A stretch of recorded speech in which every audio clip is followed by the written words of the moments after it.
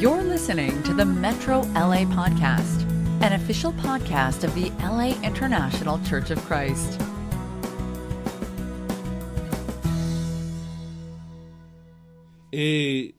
Ahí empezando en capítulo 8, versículo 1 a 11, la historia de la mujer adúltera. Y te quiero explicar un poquito por qué hay cuestión de esta historia.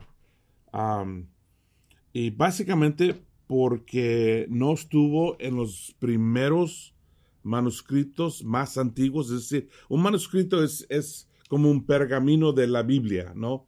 En los primeros siglos así los tenían. No había libros como esto en cuero, ¿no? Todo estuvo escrito en papel y muchas veces en pergaminos o en hojas y eso se llaman manuscritos. Y los más antiguos no tienen esta historia en el libro de Juan. Los que están los mejores en mejores condiciones, los más famosos, los que usan todas las compañías que traducen Biblias, tampoco está ahí. Y no es citado por los primeros comentaristas, no lo mencionan ellos.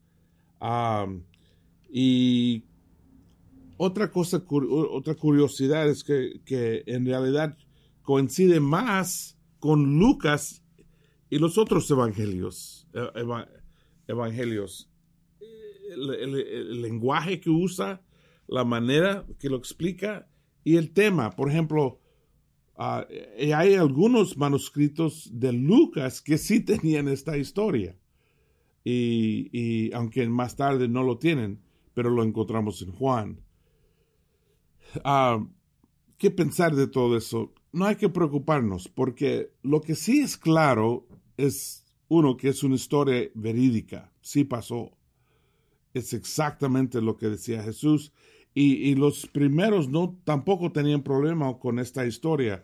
Lo más probable era que, recuerda que te dije que cuando formaron la Biblia tenían las historias en hojas y los pusieron todos juntos para formar el Evangelio. Específicamente Lucas es exactamente lo que él nos dice en Lucas 1. Dice que colecté todas las historias y los puse todos juntos en la forma de este evangelio. Y probablemente él colectó esta historia también.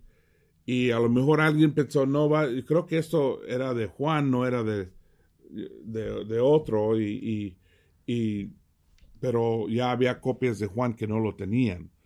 Entonces, pero yo no tengo ninguna duda que esto sí pasó y que está ahí con el propósito del Espíritu Santo, que Él lo quiere ahí. Y es una historia que es tan simbólico del ministerio de Jesús. De hecho, en Juan capítulo 3, 17 dice que Jesús no vino para condenar el mundo, sino para salvar el mundo a través de fe en Él. Esta historia es un ejemplo de eso, que fácilmente Jesús pudo condenar a la mujer, pero no lo hizo, la salvó. Y es un ejemplo perfecto. Entonces, a mí me encanta esa historia. Vamos a leerla ahorita y ver lo que podemos aprender. Este capítulo, como empieza con esta historia, yo lo llamo, es una trampa. Porque ustedes lo que les gusta la película de Star Wars entienden esta referencia. Pero básicamente toda la situación era una trampa que hicieron los fariseos para captar a Jesús y para causarle problemas. Vamos a empezar en capítulo 8, versículo 1. Pero Jesús se dirigió al monte de Olivos, y al día siguiente, al amanecer, volvió al templo. La gente se le acercó, y él se sentó y comenzó a enseñarles. Tempranito en la mañana, Jesús va al templo y empieza a enseñar. Está ahí sentado, empieza a enseñar a la gente, y dice, los maestros de la ley y los fariseos llevaron entonces una mujer a la que habían sorprendido cometiendo adulterio. La pusieron en medio de todos los presentes y dijeron a Jesús: Maestro, esta mujer ha sido sorprendida en el acto mismo de cometer adulterio. En la ley, Moisés nos ordenó que se matara a pedradas a esta clase de mujeres. ¿Tú qué dices? Obviamente,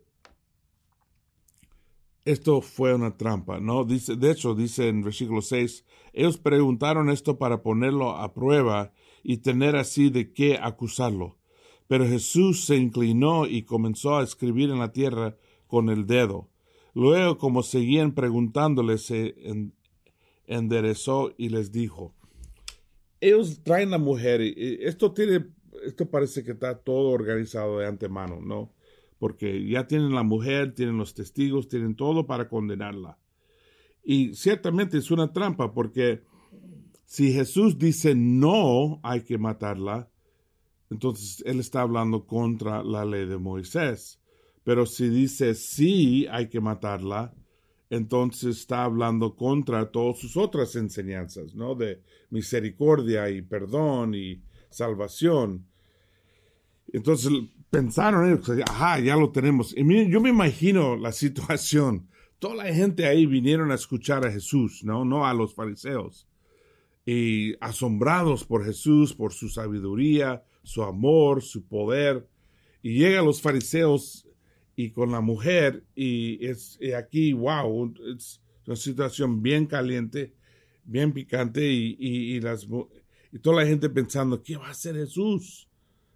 No hay salida, no hay manera de salir de esto, no hay salida. Y Jesús es brillante, es increíble lo que él hace. Primero él empieza a escribir en el piso, en el polvo, ¿no? Y la pregunta que todo el mundo siempre pregunta es: ¿qué escribió? ¿No? ¿Qué escribió ahí en la tierra? No sabemos. De hecho, es el único tiempo que sabemos que Jesús escribió algo. Él no escribió los evangelios, él no escribió la Biblia, él nunca, de lo que sabemos, nunca escribió nada, menos esto aquí. Aquí está él escribiendo. Hay algunos que han adivinado que a lo mejor él escribió Éxodo 23, que dice: no des informes falsos, ni te hagas cómplice del malvado para ser testigo en favor de una injusticia. Que a lo mejor escribió la ley para aclararlo, ¿no? O tal vez escribió versículo 7: apártate de las acusaciones falsas y no condenes a muerte el hombre inocente sin culpa, porque yo no declaré inocente al culpable. No, a lo mejor escribió la ley para aclarar lo que decía la ley. Ahora, una cosa que se me olvidó mencionar tampoco: ¿dónde están los hombres? El hombre. Se supone que el hombre y la mujer deben ser juzgados. Y aquí solo tenemos la mujer, ¿no? Que otra vez indica que todo esto es una trampa, ¿no? Otros dicen: a lo mejor escribió Jesús Jeremías 17:13, que dice: Señor, tú eres la esperanza de Israel. Todo el que te abandona quedará avergonzado. Todo el que se aleja de ti desaparecerá como un nombre escrito en el polvo. Que a lo mejor él estuvo escribiendo sus nombres de los testigos, ¿no? De los fariseos, y se sintieron el calor de la situación. Me encanta porque dice: luego, como seguían preguntándole, se enderezó y les dijo: aquel de ustedes que no tenga pecado, que le tire la primera piedra. Y volvió a inclinarse y siguió escribiendo en la tierra. Al oír esto, uno tras otro comenzaron a irse, y los primeros en hacerlo fueron los más viejos. Me encanta esto. Según la ley, los testigos deben ser los primeros a tirar la piedra. La primera piedra debe ser tirada por los testigos. Él dice: mira, el que no ha pecado, cuando todo el mundo sabe que todos hemos pecado, todos. Y la única manera que podemos sentirnos tanto ira para condenar y castigar a alguien es cuando no estamos conscientes de nuestro propio pecado. La misericordia viene cuando uno es consciente de su propio pecado. No, el perdón viene cuando uno se da cuenta de todos sus pecados. Cuando nos olvidamos nuestros pecados, es muy fácil para nosotros juzgar y condenar a otros. Pero créeme, el hombre que ha caído en pecado y lo reconoce y pide perdón, no va a condenar al otro, a su prójimo. Pero el hombre que se va y luego se olvida de su pecado, ahí está el hombre que va a condenar. Jesús los hizo todos recordar. Wow, yo también. Y me encanta que eran los primeros eran los viejos. Porque si tienes mucho tiempo, tú sabes que eres un pecador. Yo sé que soy pecador. Yo no tengo ningún argumento. Yo no voy al cielo con mi rectitud. La única manera que yo voy al cielo es con la misericordia, perdón y gracia de Cristo. Y todas las cosas buenas que he hecho en mi vida no me compran un boleto al cielo. A nadie puede ganar su boleto al cielo, porque todos han pecado. La Biblia lo dice, que todos han pecado, que no hay ni un solo hombre, ni una sola mujer que no ha pecado. Entonces, no hay nadie que debe estar juzgando y condenando a los demás. Y Jesús los hizo ver eso. No, Él los hizo ver que todos somos pecadores. Y eso debe humillarnos. Ese debe quitar ese juicio, ese prejuicio, esa condenación a otros y hacernos más humildes y tranquilos. Entonces se fueron uno tras otro. Primero los viejos, ¿no? Y dice, al oír esto uno tras otro, comenzaron a irse. Y los primeros en hacerlo fueron los más viejos. Cuando Jesús se encontró solo con la mujer que se había quedado ahí, se enderezó y le preguntó, «Mujer, ¿dónde están? ¿Ninguno te ha condenado?» Y recuerdas que te dije que cuando Jesús pregunta preguntas, siempre tienes que preguntar ¿por qué? ¿Por qué está preguntando esa pregunta? Y dice, ¿nadie te ha condenado? Obviamente la gente se fueron. La pregunta real es si Jesús la condena. Nadie. Y se ve ella, y ella mira, ni Jesús mismo la condenó. Eso era lo más grande, lo más importante. Yo recuerdo, vino un hermano del Medio Oriente y le estuvo compartiendo de la religión de Islam y de los musulmanes. Y nos dijo que hay una historia también en el Corán de una mujer adúltera que la llevan al ¿cómo se llama? El musulmán, y lo llevan a él, al líder, y preguntan qué hacemos con ella. Y él la pone atada a 2 caballos, y los caballos van corriendo y la rompen su cuerpo en 2 pedazos. Y él dijo, imagínate, ¿quién tú quisieras seguir? ¿A él, a musulmán, o a Jesús? Jesús perdona. Jesús da misericordia. Jesús nos extiende gracia y amor. Otra vez en Juan 3:17 dice que Jesús vino al mundo no para condenar el mundo, sino para salvar el mundo. Ahora, eso no significa que podemos pecar y hacer cualquier cosa. De hecho, Él la dice. Dice Él, tampoco yo te condeno. Ahora vete y no vuelvas a pecar. Y la verdad en el idioma significa que no debes vivir en tu pecado más. Y no sé, tal vez era prostituta, tal vez tenía hábitos malos, tal vez mal juicio y siempre estuvo haciendo decisiones malas, no sé. Pero él la dijo, tienes que dejar esa vida. Y así es, Dios es bondadoso, con misericordia y gracia, pero sí también nos llama a dejar la vida pecaminosa.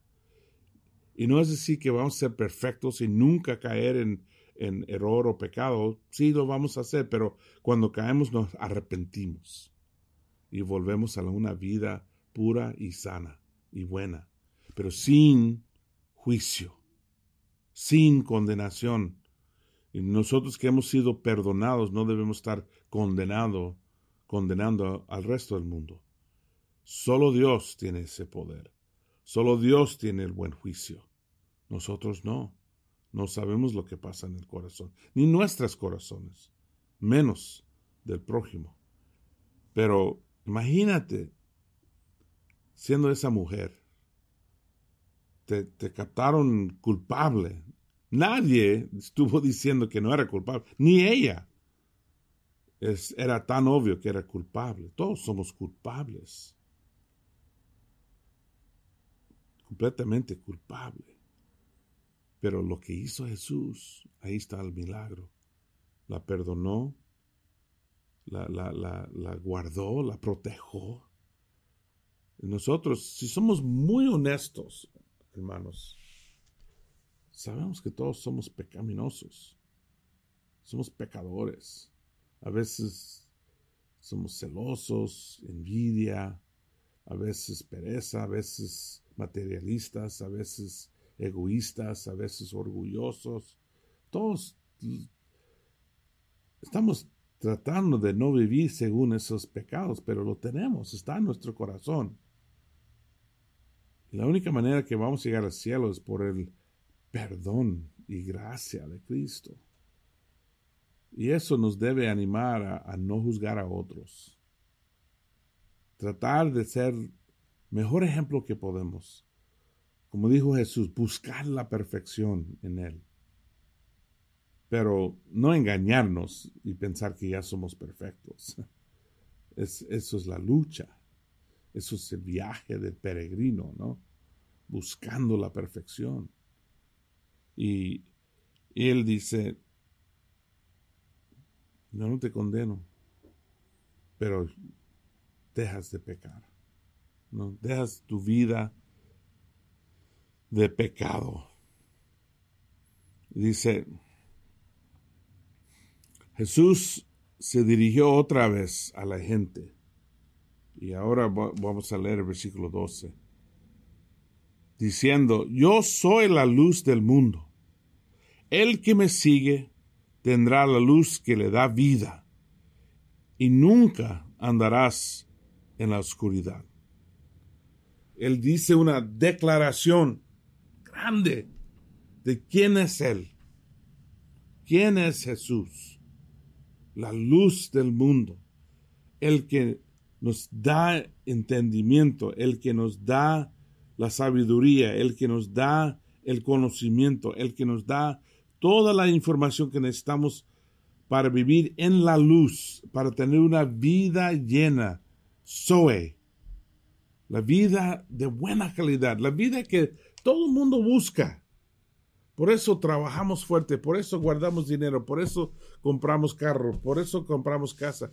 Todos buscando esa vida buena. La vida buena. Y viene por Él. Él lo sabe. La pregunta es si nosotros lo sabemos. A mí, honestamente, hermanos, a mí me ha impactado tanto esto. Porque conozco a mucha gente personas que yo amo mucho, que están buscando otra manera de tener una buena vida. No lo van a encontrar. No lo van a encontrar. Pueden ganar la lotería y tener todo el dinero en el mundo y no lo van a encontrar. pueden tener mejor trabajo, mejor educación, buena forma física, la esposa o esposo más guapo en el mundo, pero no te va a dar la vida. Zoe, la luz del mundo. Solo viene por Jesús. Y eso nos debe animar, nos debe empujar a compartir Él con otros y hablar a otros de quién es Jesús. Y yo sé que a veces se me olvida y no pienso en compartirlo y eso lo tengo que cambiar, pero yo sé que parte es por no pensar en esto, olvidarme de que cuán grande es Jesús, cuán increíble es Él. Él es la luz del mundo. Y terminamos aquí en 31 y 32. Por supuesto, los fariseos, los líderes empiezan a criticar a Jesús, y están discutiendo y peleando con Él. Y es increíble cuántas veces Jesús tiene que pelear con la gente, o pelear con los líderes. Constantemente lo están criticando y atacando. Y en 31, un versículo que muchos de nosotros lo conocemos bien porque lo usamos mucho. Jesús les dijo a los judíos que habían creído en Él. No los judíos que no creían en Él. Esto es los judíos que creen en Él. Los creyentes. Y que yo diría es la religión más grande del mundo. Creyentes. Y dice, a los que creen en Él, si ustedes se mantienen fieles a mi palabra, serán de veras mis discípulos. Es una frase condicional. Para ser un discípulo verdadero, para ser de veras su discípulo, ¿qué tenemos que hacer? Ser fieles, mantenernos fieles a su palabra. Tenemos que seguir su palabra. Significa que tenemos que conocer su palabra, tenemos que obedecer su palabra y no dejar su palabra. Ser fieles a su palabra significa que no lo hacemos de vez en cuando. No lo seguimos los domingos o los fines de semana, 7 días por semana. Fieles a Él. Si ustedes se mantienen fieles a mi palabra, serán de veras mis discípulos, conocerán la verdad. Si son fieles, unos serán de veras sus discípulos y conoceremos la verdad. Y la verdad solo se conoce haciendo su voluntad, solo siendo fiel a la palabra. Uno no puede mirarlo de lejos y juzgar el cristianismo porque no lo entiendes. No puedes hablar bien de Cristo y pensar que por eso lo entiendes o lo conoces. No, tienes que seguirlo. Tienes que ser fiel a su palabra.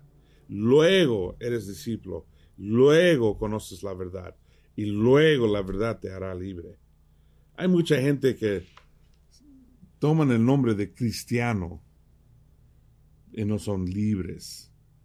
Son esclavos del odio, de enojo, de ira, de drogas, de cosas diferentes del mundo. Y no entienden por qué no tienen la libertad, por qué no han sido librados. Porque no están obedeciendo su palabra.